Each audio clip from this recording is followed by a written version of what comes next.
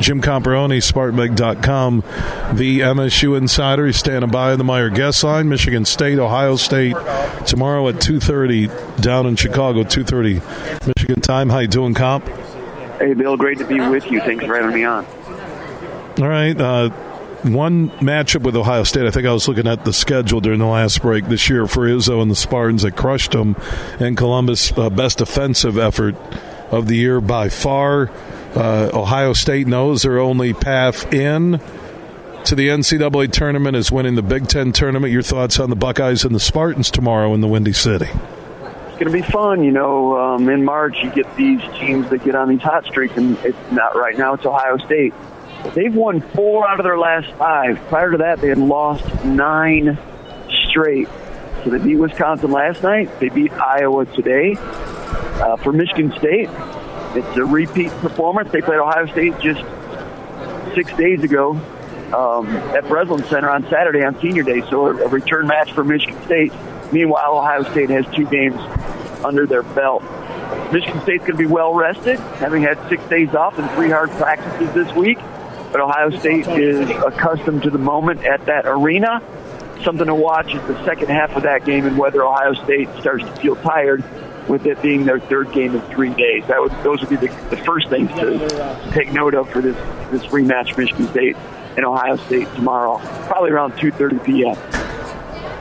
Yeah, it's going to be interesting that Friday day with the teams that had the double bye and all the rest. Michigan State and Ohio State. Ohio State held on to knock out Iowa. Iowa, I think, is a lock on Sunday for the NCAA tournament. Buckeyes' only path is to get in. State is a 7 seed on most lines right now in bracketology, but if they would win the Big Ten tournament, I think they could bump up to a 6, maybe even to a 5 if there's a lot of crazy losses this weekend. You can follow everything Michigan State Hoops with Comp and the SpartanMag.com team, part of the On3.com team. Comp, final thoughts here. How do you think they'll end the weekend in Chicago, and how deep will they go in the NCAA tournament? I would expect Michigan State to beat Ohio State, outlast them. Keep an eye on Joey Hauser, of course. In the 2 games against Ohio State, Joey Hauser was a combined 9 of 12 from three-point range. 9 of 12.